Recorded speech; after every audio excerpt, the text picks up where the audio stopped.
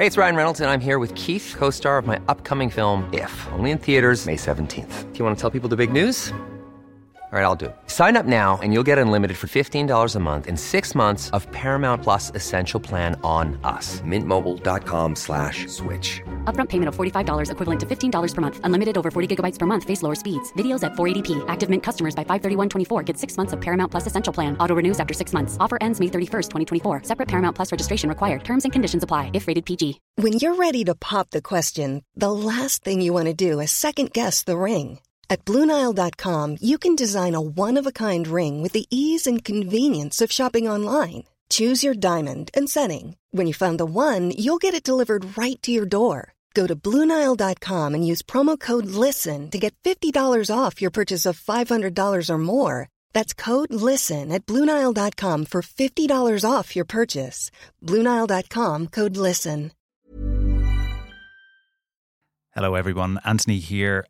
Listen, we have some sensitive content in this episode, so this one might not be for you. If it's not, please go back, listen to one of the earlier episodes. But if you're sticking around, we're certain that you're going to enjoy this one.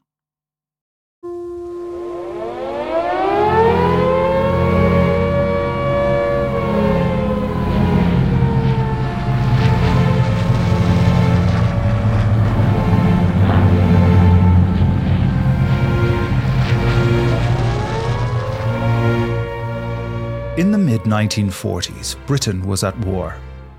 Across the country, bomb shelters provided security from the near-continual onslaught of German bombers. In less violent demonstrations of conflict, ration books were marked with pencils in food stores across the capital and beyond, an everyday keepsake of a tumultuous moment in history. But as the world shook under the weight of combat, the administration of everyday life still, somehow, went on. Doctors treated minor illnesses, the postman delivered letters, now more eagerly awaited than ever by some, and criminals broke the law. For some of these criminals, the justice system, such as it was, meant that their actions brought them face to face with one Mr. Albert Pierrepoint.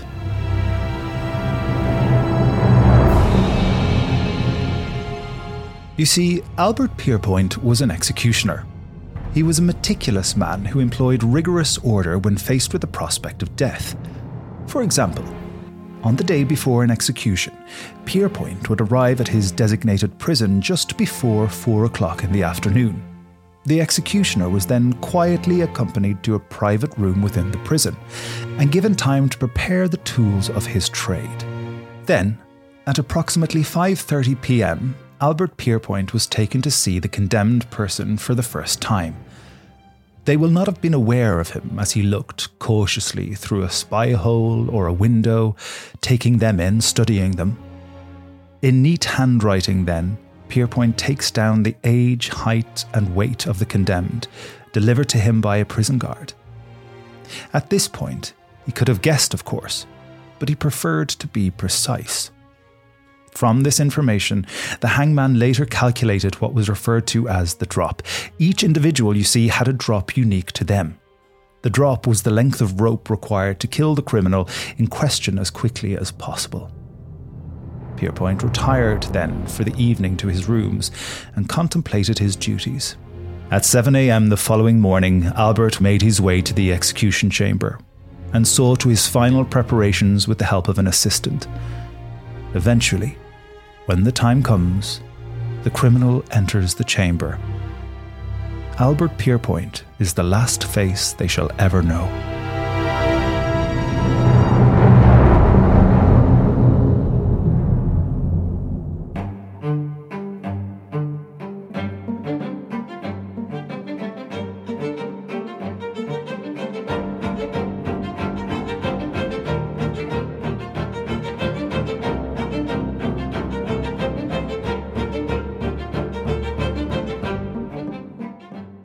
Hello and welcome to After Dark, Myths, Misdeeds and the Paranormal. I'm Dr. Maddie Pelling. And I'm Dr. Anthony Delaney. And today we're talking about Pierrepoint, the executioner. So Anthony, can you just tell us what the story is in this episode? What is it about? What are we going to get into? There's quite a few different strands coming together in the history of Albert Pierrepoint. We're going to look at an idea of state execution.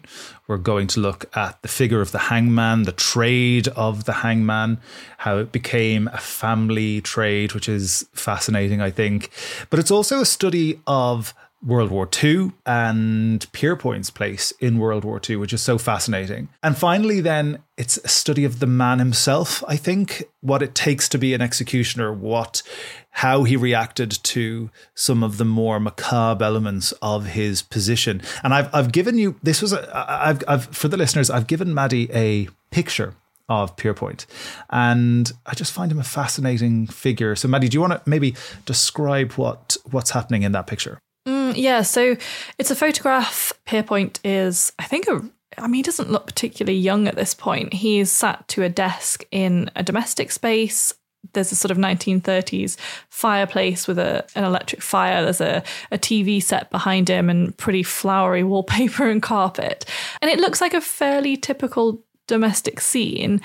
But the man in the photograph is looking directly at the camera. He's in black tie with his hair swept over with some Brill cream.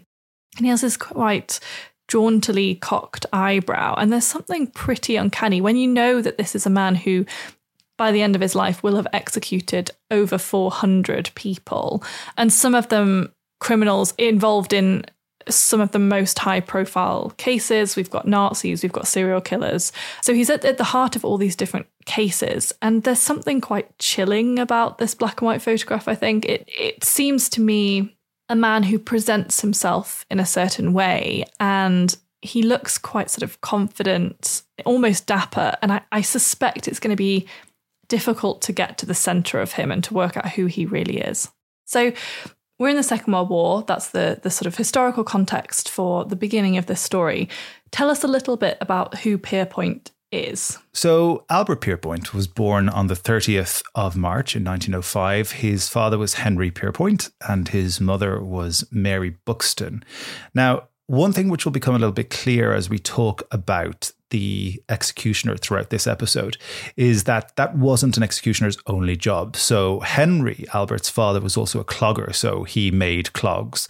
But he was an executioner, as was Albert's uncle Thomas. That's so fascinating that it's the family trade. business. Yeah.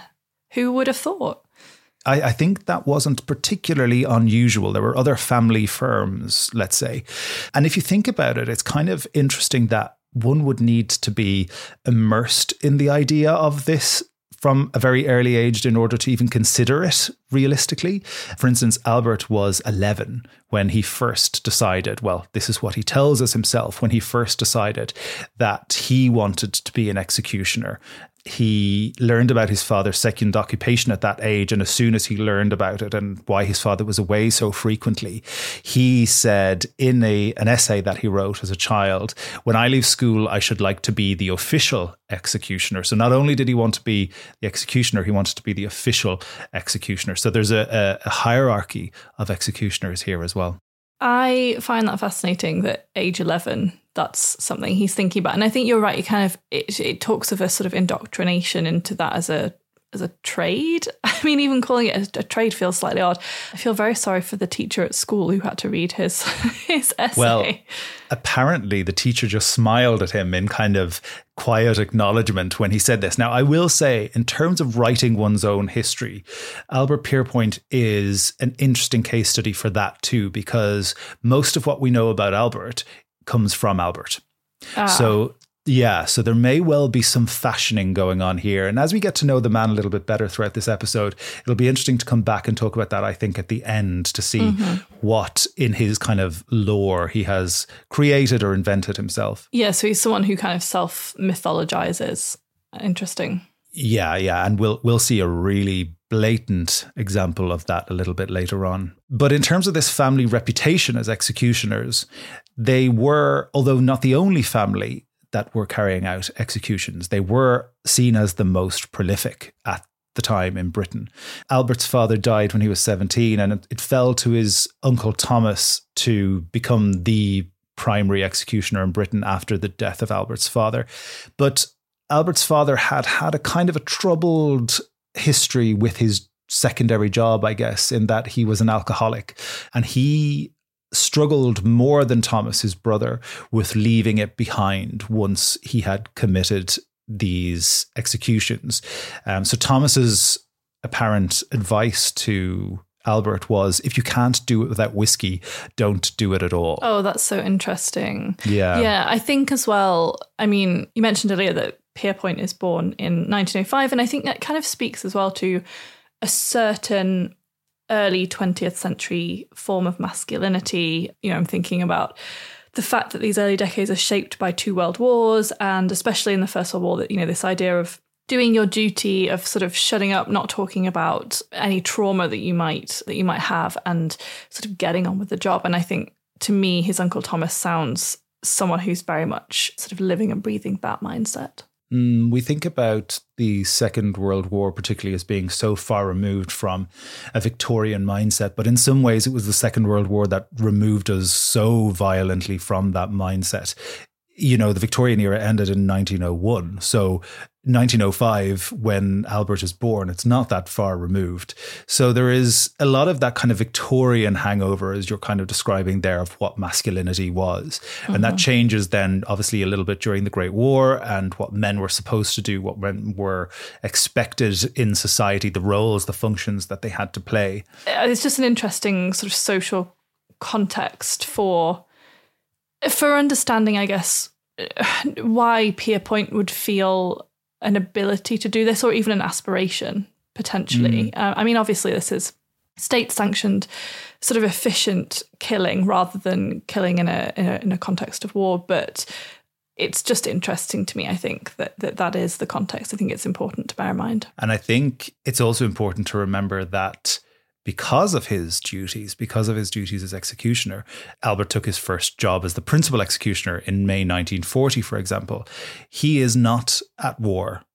He would have been 35 at that point, so not too old to be fighting, but he has his duties to fulfill at home, so therefore he's not in combat. And he becomes around that time Britain's number one, as it was known in the trade.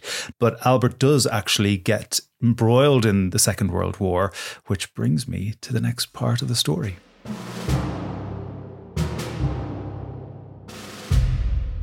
Hamelin, Germany, December 13th, 1945. 2 years into his reign as Britain's number one, Pierrepoint is called to Germany to oversee the execution of Joseph Kramer, the Beast of Belsen, and, as the newspapers reported it, his blonde queen Irma Gress, alongside 9 other Nazi concentration camp aides. British and German police surrounded the gallows to protect Albert from any last-minute attacks or escape attempts. The first to die on the gallows that morning was Elizabeth Volkenrath, 26, a former hairdresser and chief of SS women at the Belsen camp. Precisely 30 minutes later, she was followed by Irma Gress, 22, the youngest person Pierrepoint had ever executed.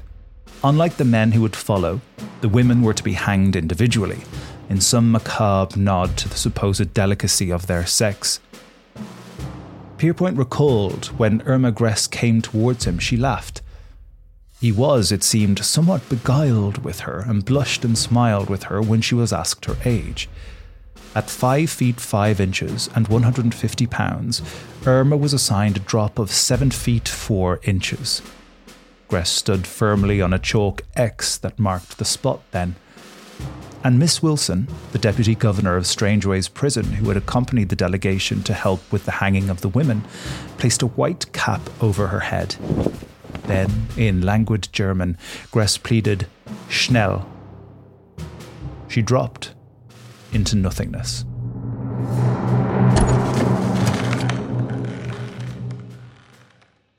There's so much in this story about gender, which I think is very interesting.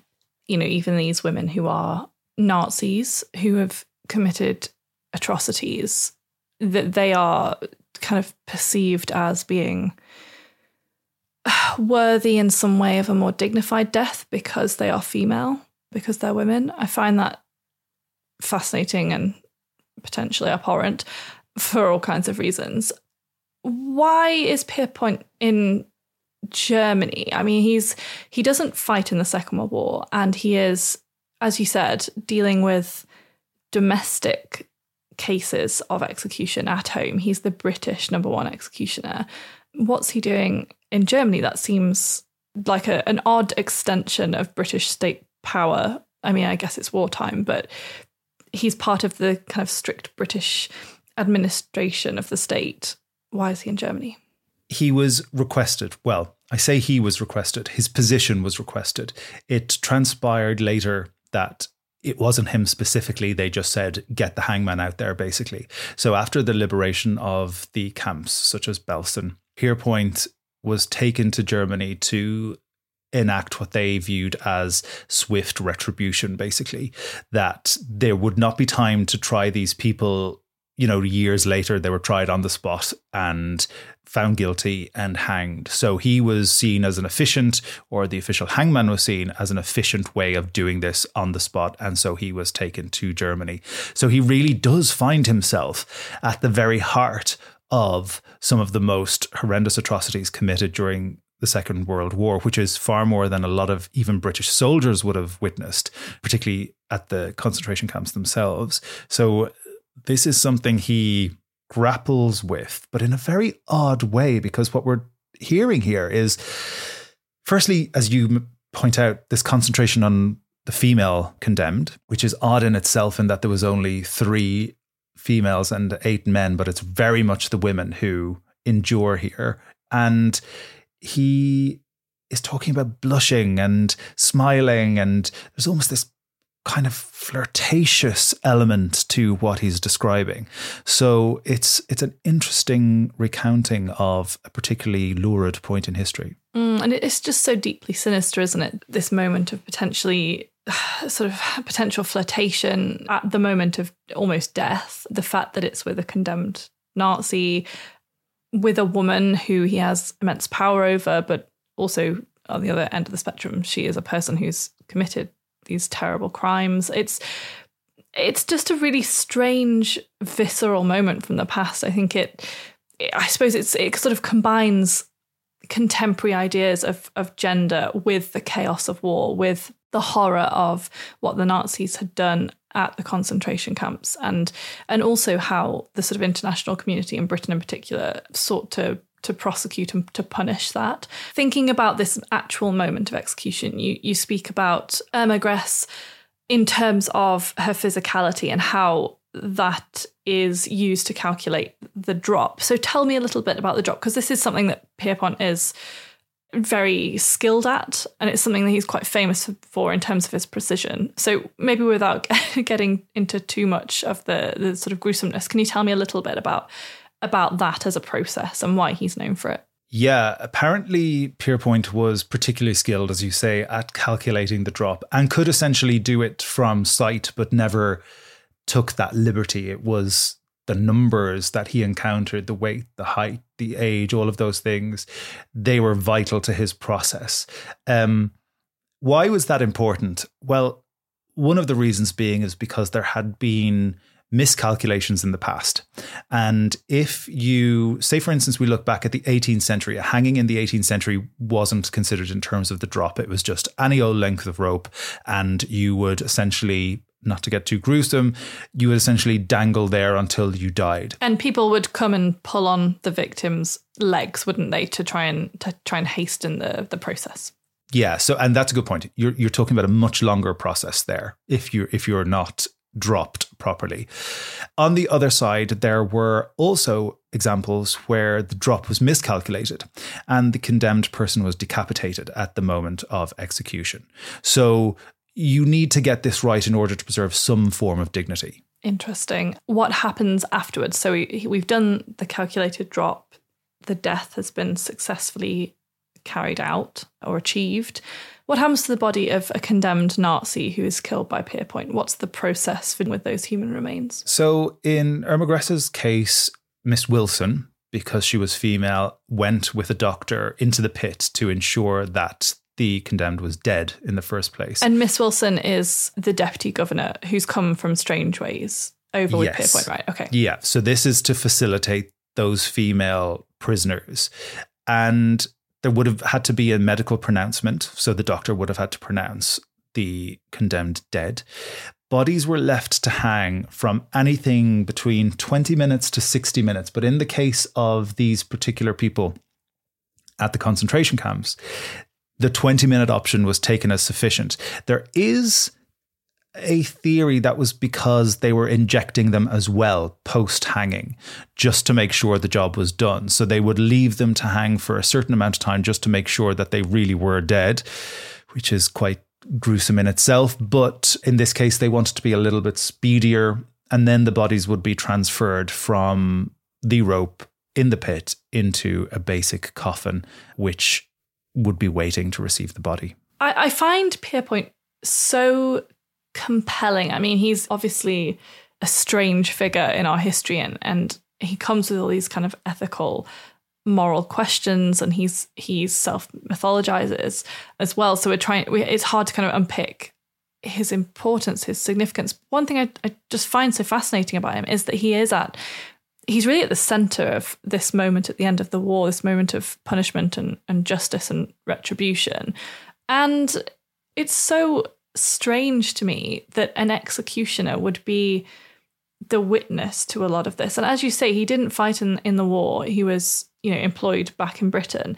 And he's here in Germany witnessing things that even men who have fought across Europe, they're not privy to these moments. It's just remarkable that he's sort of inserted into this, and that he is not only a witness to it, but an active participant as well. And it ensures his place in history in a way. There are other executioners before him and after him, and they are well known, but Pierrepoint's name carries a lot of weight in history because of his involvement on this international stage. And it was because of that involvement and some of the cases that come afterwards, particularly, that his legacy and his history endures.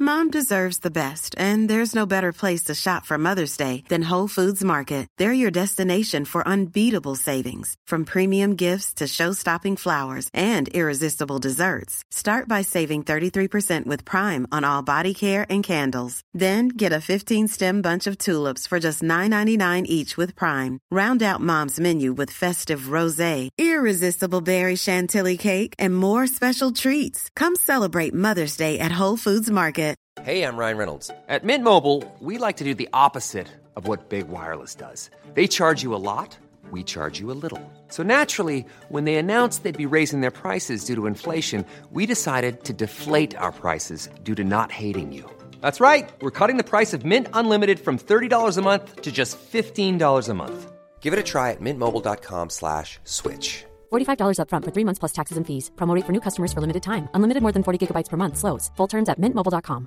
Mother's Day is around the corner. Find the perfect gift for the mom in your life with a stunning piece of jewelry from Blue Nile. From timeless pearls to dazzling gemstones, Blue Nile has something she'll adore. Need it fast? Most items can ship overnight. Plus, enjoy guaranteed free shipping and returns. Don't miss our special Mother's Day deals. Save big on the season's most beautiful trends. For a limited time, get up to 50% off by going to BlueNile.com. That's BlueNile.com.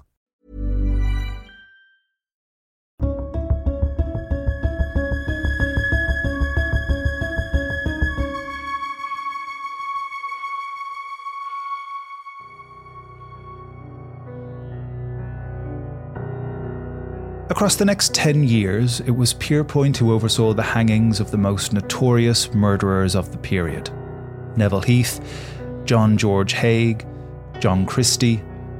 He also carried out 3 of the most controversial executions in the latter years of the death penalty in Britain, those of Timothy Evans, Derek Bentley, and Ruth Ellis. Inevitably, people were, and still are, intrigued by Pierrepoint's role as executioner. The man himself remained tight-lipped regarding the secrets of his profession, stating, "I refuse to speak about it. It is something I think should be secret myself. It is sacred to me, really." By the time he retired his noose, Pierrepoint had overseen the death of more than 450 people. Later, when Pierrepoint had retired, those in favour of banning the death penalty used his admission that he did not know if the death penalty actually acted as a deterrent in favour of their argument.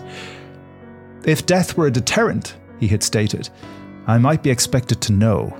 It is I who have faced them last. Young lads and girls, working men and grandmothers. I have been amazed to see the courage with which they take that walk into the unknown. It did not deter them then, and it had not deterred them when they committed what they were convicted for. All the men and women whom I have faced at that final moment convince me that in what I have done, I have not prevented a single murder. Fascinatingly self-aggrandizing and sort of quasi-religious language coming in there when he's talking about himself. I'm really interested in the psychology of a man who could do this as a job. I mean, what do we know about his sort of mental state and how the way that he presents himself, how he writes about himself and his job it is self-aggrandizing, but it doesn't give that much detail in terms of his private feelings about it. It's all about this kind of legendary status, the very famous people that he has come into contact with, that he's ended the lives of. It feels quite sort of biblical and epic. What do we know about what was going on in his mind? Can we know that, in fact? I don't think we can, but there is this predestined order almost that he is carrying out, which is really, really interesting when it comes to ending people's lives. So, for instance, he is quoted as saying he had to hang Derek Bentley, or he had to hang Mrs. Louisa Merrifield. But of course, he could have resigned at any point. This was not something he was appointed to per se. This was an elected position that you could come and go from. He also didn't have to take part in any particular case. One of the interesting things about the Ruth Ellis case, for instance, so Ruth was condemned to death for killing her partner who was domestically abusive. And given those circumstances, there was public outcry that she should not be hanged for her crime. But after the fact, she was hanged, and after the fact, Pierrepoint contacts Ruth's sister and asks if, along with her, he might visit the grave of Ruth Ellis and take a picture of himself standing beside, actually he doesn't stand beside it, he kneels beside it and puts his arm on the headstone.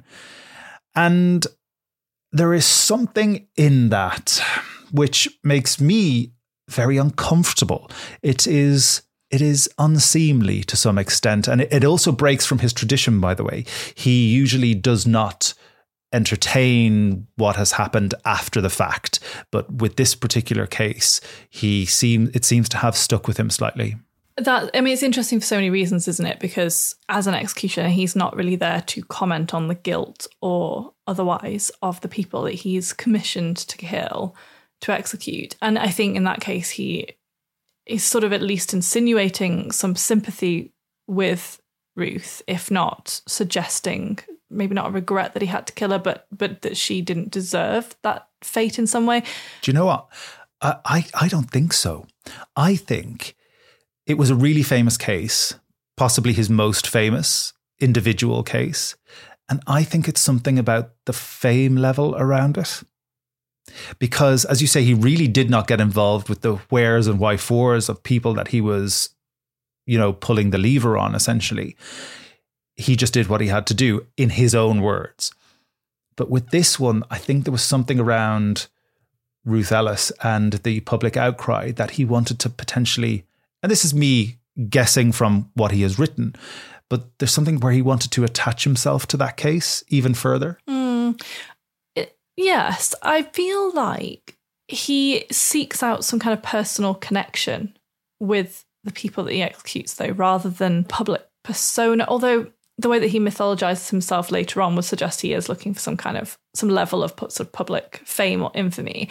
But to me, thinking about his execution of some of the Nazi women in the 1940s and these sort of famous cases in Britain later on, he's almost a collector of criminals in a very macabre way. And to me, it feels like he's claiming It's very sort of unsettling, but some kind of ownership of them in some way. It's an ownership of their moment of death, that he's the one to sort of end their lives. Yeah, I totally agree. And I think there are examples of him visiting with friends, or friends visiting him, probably more likely in his home, where he would take his executioner's chest out. He would unpack the contents. In some cases, he would place the noose around the neck of his friends. There's one particular friend I'm thinking of here, whose name escapes me, but I have heard him testify to this, saying now that the Pierrepoint had said to him, you will be the only person living who had Albert Pierrepoint's noose around your neck.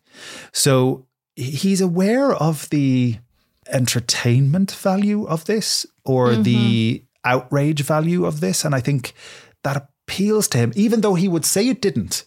And I think he would strongly disagree with what I'm saying here.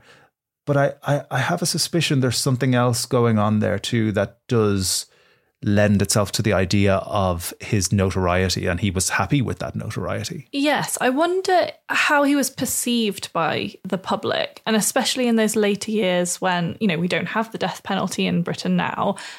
So can you tell us a little bit maybe about how legislation came to kind of get rid of the death penalty? And also, I think, to me, it sounds like that process goes hand in hand with Pierrepoint presenting himself in this more sort of infamous and entertaining way. And let's hold on to that, actually, because that's really that's a really interesting point. But yeah, there were so many high profile cases, like the Ellis case that I mentioned, cases of Timothy Evans and Derek Bentley as well, which led to the 1957 Homicide Act, and that reduced the categories of murder that could be punishable by death. So there are now fewer instances in which the death penalty can be used. Then in 1965, the death penalty for murder in Britain was suspended for 5 years, just as a let's see what happens here. But in 1969, that was made permanent. But actually, during the research of this, I hadn't realized this myself. I thought that 1969 was the date. But actually, it wasn't until 1998 that the death penalty in Britain was finally abolished for any crime. Yeah, it was that I had 1969 in my head all the time, but actually, I guess it's an administrative quirk. But at the same time, that's when it officially ends. So the last people to be executed in the UK were Peter Allen and Gwyn Evans on the 13th of August, 1964. I want to come back to that point that you made, because I find it fascinating about how he's perceived, how Pierrepoint is perceived towards, while all of this is going on, and about his notoriety. And as you were talking, it made me really think. He changes his position. He has retired by this point, remember, so he's no longer an active executioner. So Pierrepoint himself resigns in 1956. But, by the way, it's for no moral objection that he resigns. He's just not getting his expenses paid on time. So he stops. And that's the reason he stops. That's kind of characteristic of his efficiency, right? Yeah, that's absolutely. Very much in keeping with what we know about him. Yeah. But as this conversation around the death penalty is growing then in the 60s, that's when he comes out and says, actually, I don't know how effective the death penalty is. So therefore, to get back to what you were talking about, that's how he positions himself in this conversation. Well, I mean, people are coming to him, of course, for his opinion. It's a really valuable opinion. And he takes the side of what he sees the public opinion to be doing, I think. This is conjecture, but I'm not entirely convinced that he necessarily believes what he's saying, but he knows that it places him in this quasi-religious position where he almost gets to condemn the death penalty himself as somebody who enacted the death penalty. And it's imposing a judgment from on high almost.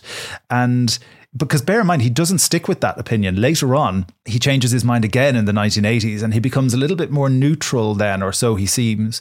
And he's like, well, actually, there may be a case for it. Look at society. It's falling apart. This isn't the society that I know and love. This isn't the Britain that I know and love. Maybe we need to bring back the death penalty. So it's this self-fashioning. I think it's really hard to get at Albert Pierrepoint, which is why people continue to try to do so. You've spoken, Anthony, about this kind of elevated status that he has, and it's very much a self-appointed elevated status. He writes himself into the history of Britain, and he was there at some of these pivotal cases and these pivotal moments that shape not only criminal history but I guess social history as well, and sort of how Britain moralises itself, how it understands the role of the state in terms of sort of policing and punishment and all of that. After he dies, though, he's kind of treated in a way like many criminals in history, rather than a hangman, in that he's made into a relic. So there's a death mask made of him, and also casts are taken of his hands at, I think it's Wandsworth Prison, and they're in the museum there, I believe, still. Just let's talk about that for a minute, because I think the fact that it's the death mask and the hands is very interesting. But, this process of kind of replicating someone in that way is very much something in the 18th and 19th century in particular that's applied to criminals who are executed. Yeah, actually, he takes on a kind of a... It's almost like that 19th century idea of Burke and Hare in a way, which we've spoken about before, in terms of memorializing the gruesome. And Pierrepoint becomes part of that, albeit on another side. I find, so personally, and I'm sure this has happened before, I don't know about you, Maddie, do you know of any other post-mortem hand casts that have been taken? I mean, I'm sure that there are some, yeah. But I think in this particular case, the hands, to me, they represent his work. And they are, they're the hands that would have done the calculations along with his mind in terms of the drop. They're the hands that would have handled the rope and indeed handled the executed prisoners before and after the moment of death. And I think there's obviously a sort of power that's attributed to them, a very sort of macabre, sinister power. And I guess as well, they're the hands that have been the witness to all these great cases, including, the executions that he did of Nazis in the Second World War. And I it's fascinating to me, and I don't know how I feel about it. I don't know morally if it's useful to memorialize him and parts of him in that way. I also think, as I'm talking, that the fact that he is sort of disarticulated himself, he's not memorialized as a statue or, as a waxwork. He's a face, a death mask, and some hands. And there's something very sort of strange about that, this sort of taking him apart in terms of his own body, that's quite interesting there, I think. Also, if you think about the phrase that is applied to murderers, often you will see people write that such and such victim died at the hands of. And so it's interesting that the hands here become something of note, something that they want to memorialize. And we have to be upfront about it. One of the things that fascinates us about Albert Pierrepoint is that the end of people's lives were enacted through him. And we can talk about the justice system, and we can talk about, these sentences that were passed down, and that he was enacting a state-sanctioned function, all of which is true. But at the end of the day, when it came to pulling that lever and looking at that person face to face for the last time, the last person that they might see, it's Pierrepoint. He's the one standing there. And he was always very reluctant. And there's something in this, I think. He was always very reluctant to talk about the numbers of people he had executed. He didn't want to talk about numbers. He didn't want to talk about a body count, essentially. And when you interject those facts and those, you're talking about over 400 people here. And our fascination, I think, as listeners, as historians, as viewers, comes from trying to piece together what it is like to be the final person with whom a condemned person interacts before they leave the earth. That's mammoth. It is. And we continue to be fascinated by him. I think there's at least one film about his life, and there is something that draws us back to his story again and again, whether or not we agree with state-sanctioned execution as a concept. I think he as an individual is compelling and troubling. Yes. I think that's exactly a compelling and troubling. I have no qualms about saying I do not agree with state-sanctioned execution. And possibly for that very reason, he is more compelling. Because not only is he somebody who, at one point at least, believes in this thing, but he is carrying it out. He is carrying out state-sanctioned killings. And actually, the family of Ruth Ellis, for instance, I have heard Ruth Ellis's sister say in an interview that she thinks he should be tried. That her sister killed one person who was physically abusive towards her, and she was hanged for that, but that Pierrepoint has killed over 400 people, in her view.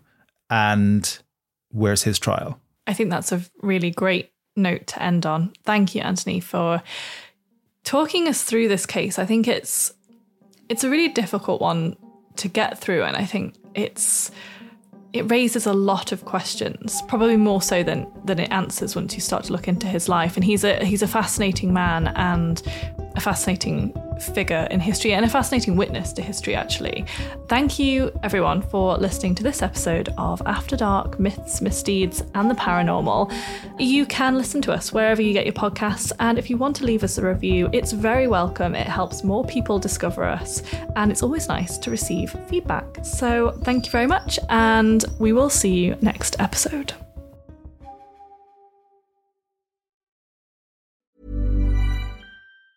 Mom deserves the best, and there's no better place to shop for Mother's Day than Whole Foods Market. They're your destination for unbeatable savings, from premium gifts to show-stopping flowers and irresistible desserts. Start by saving 33% with Prime on all body care and candles. Then get a 15-stem bunch of tulips for just $9.99 each with Prime. Round out Mom's menu with festive rosé, irresistible berry chantilly cake, and more special treats. Come celebrate Mother's Day at Whole Foods Market.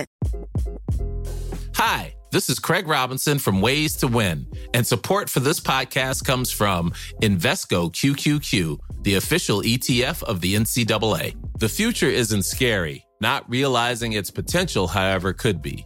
Just like on the recruiting trail, I've seen potential come in many forms as a coach. Learn more at Invesco.com/QQQ. Let's rethink possibility. Invesco Distributors, Inc.